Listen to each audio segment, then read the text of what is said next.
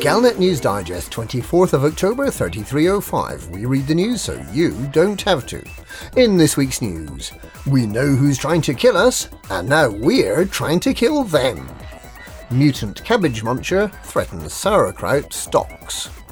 Fleet carriers grounded amid safety fears. Pilots Federation apologises.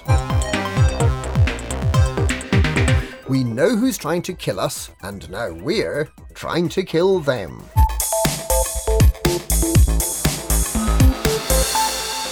A bunch of militant drug activists are behind the bubble-wide blight that's been causing drastic food shortages, according to the Superpower Task Force charged with investigating.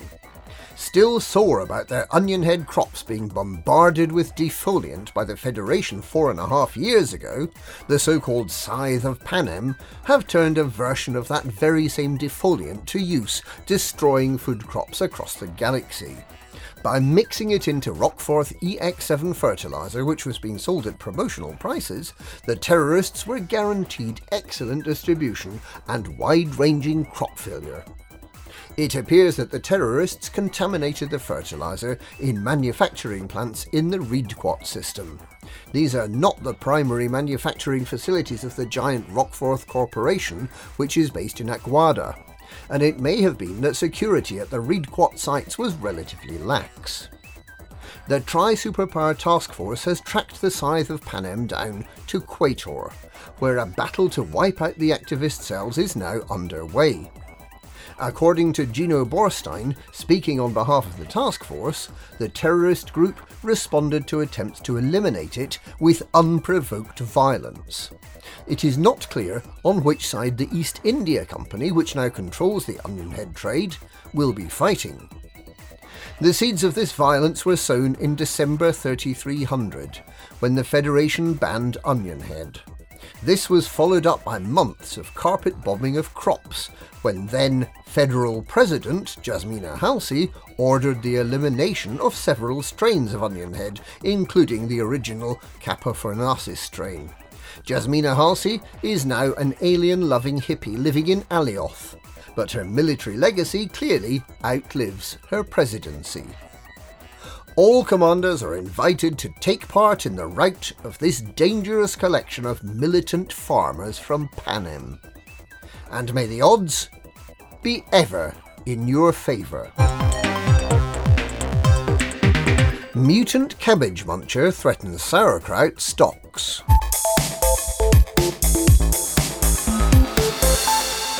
In related news, the crop-consuming pathogen spread by the Scythe of Panem is reported to be taking on a life of its own, independent of the fertiliser vector and highly contagious.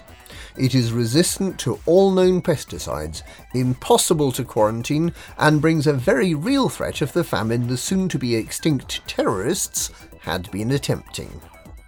Only Big Pharma can save the galaxy now. Mason Chu of Vandermeer Corporation says he's been working with Neomedical Industries and seems hopeful that the two organisations can come up with an effective way of saving the galaxy's brassicas from certain destruction. Commanders can expect a call to transport the antidote to affected systems within days. Fleet carriers grounded amid safety fears.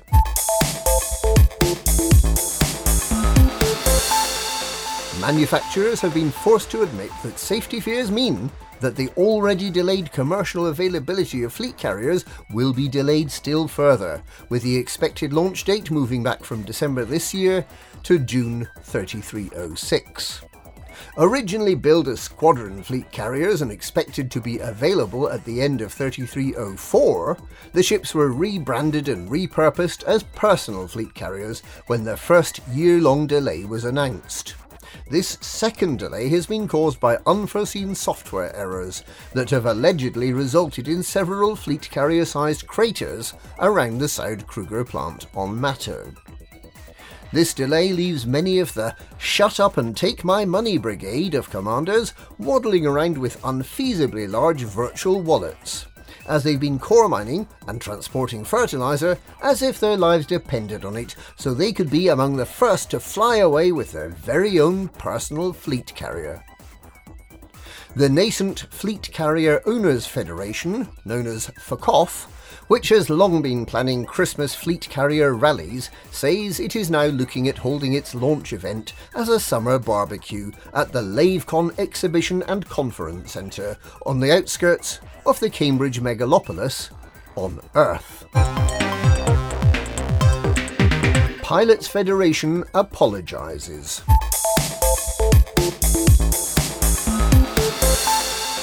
A spokesperson for the Pilots Federation has expressed their sorrow for the past wrongdoings of that organisation and have abased themselves at the 3-mile-high solid gold statue of the Yamiks, which has been created on Founders World as a humble tribute to the God that showed them the error of their ways.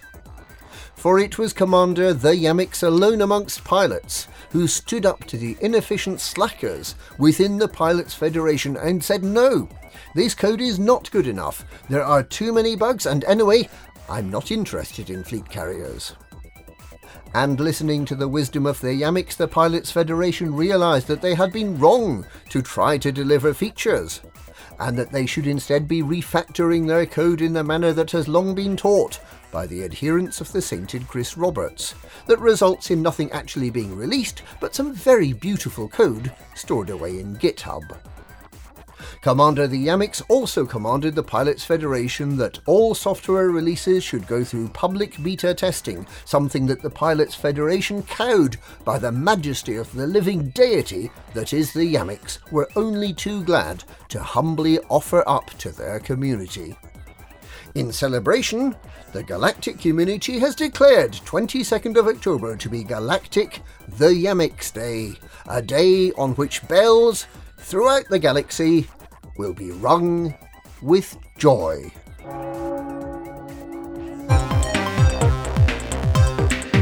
And that's this week's Galnet News. Galnet News, we read the news so you don't have to.